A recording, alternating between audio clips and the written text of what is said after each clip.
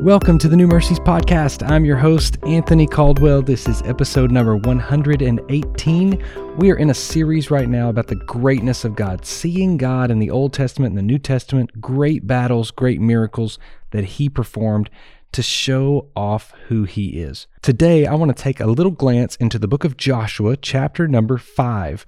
Now, we know that in chapter 6 and following, we'll see that a lot of the conquest of taking over the land of Canaan, the promised land, begins. In chapter 6, we see the fall of Jericho, and then it goes on into the conquests of Israel as they go through and destroy the enemies as God gives them the land. It's a powerful, incredible book. But we see here right before chapter number 6, something amazing happens in chapter 5.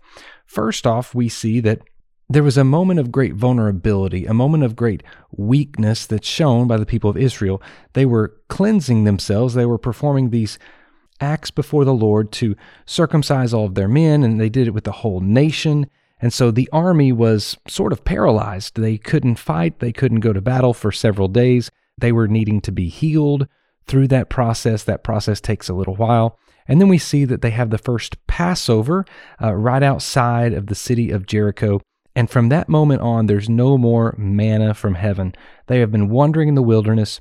God has been providing them for this manna every day. They were complaining about it. They were eating it day in and day out.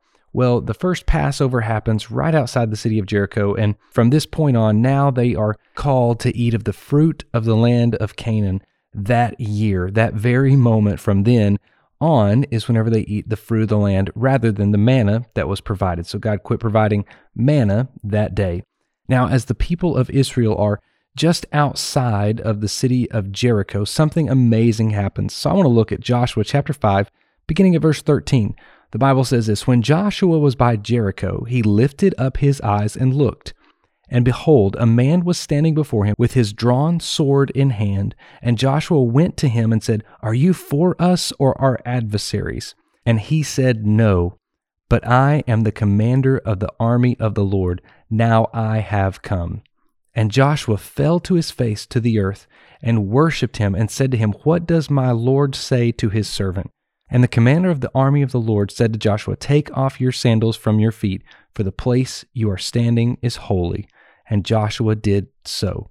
As I see this great scene in the scripture, I can't help but just take a moment and see what happens when Joshua recognizes who this is. This is one of those moments in the Old Testament where we see one of the pre-incarnation appearances of Jesus. This is Jesus standing before him with a sword drawn. We see a lot of this in the Old Testament, moments where Jesus appeared to people before the New Testament came along, before it kind of gave a glimpse into who God was, who the Son of God was, and just the power that he presented.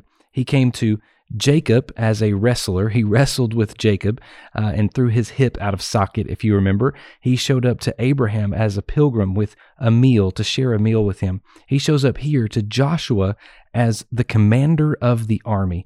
The powerful, powerful place. Because at this point, Joshua is probably feeling pretty lonely. What I've noticed and what I've realized in life is leadership is lonely. There was a great president, Harry Truman, who once said that to be president of the United States is lonely. And then he says, very lonely at times of great decisions. You know, when you have to make a decision that affects many people, it's a lonely place to be. Nobody wants to make that call. Joshua was about to make a call, but he wasn't going to make the call until he knew God's presence was with him. Just as Moses did back, his predecessor, the one who came before him, who said, "Don't do anything without the presence of the Lord." You remember at the Exodus, he said, when God's presence moves before us, that's when we'll go, but not until then. As I look through this scripture, I can see something in Joshua's leadership, who he says, "I'm going to wait until the Lord says to go." When he sees this man standing before him with a sword drawn in his hand, he goes up to him. He went up to him and said, "Are you for us or our adversaries?" Joshua is plain and simple. He says, "Are you for us? Are you for God and his people? Or are you the enemy?" And how bold of a statement is this? I'm proud of Joshua for going up and asking the bold question. But as soon as he finds out who this is, it says Joshua fell on his face to the earth. I love how he says, are you for us or against us? And Jesus says, no. Like, neither one. Listen, I'm not here for you. I'm not here for them.